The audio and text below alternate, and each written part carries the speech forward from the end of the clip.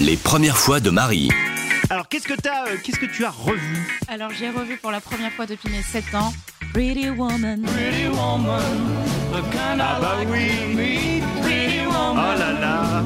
En fait, cette chronique, je vais la dédier à ma mère. Oh, maman Marie. Ah oui, parce qu'en fait, moi j'ai vu ce film avec mes yeux naïfs. Bah tu oui. vois.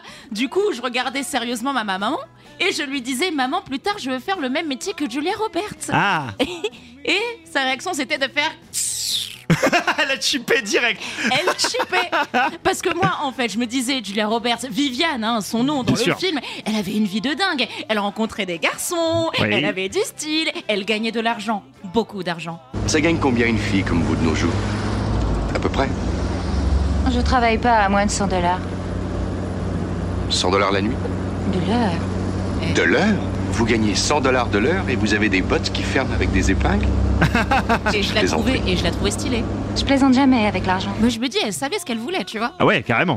Et puis après, elle vivait aussi dans un château, enfin un hôtel, mais mes yeux d'enfant pensaient que c'était un Bien château. sûr, bien sûr, évidemment. Et elle était dans une grande baignoire dans laquelle elle pouvait reprendre du Prince. Moi, je voulais faire pareil. I just want your extra time. Ouais, alors. Et puis elle faisait du shopping, du coup je demandais à ma maman pourquoi tant de rage, pourquoi briser mes rêves d'enfant. Elle me répondait, tu crois vraiment que je suis venue en France pour que tu deviennes sirène? Sirène, c'est l'expression congolaise pour dire une fille de joie. D'accord. Alors forcément, moi elle me dit sirène, je disais comme Ariel. La naïveté des enfants. C'est touchant, mine de rien. C'est Et elle touchant. me disait, mais va te dormir là-bas s'il te plaît. Éteins-moi la télé, c'est terminé les Pretty Woman. Va seulement à l'école. Et aujourd'hui, je pense qu'elle est très très heureuse que j'ai changé d'ambition et que je sois animatrice radio. On lui fait des bisous. Bisous maman. On l'embrasse, bien entendu.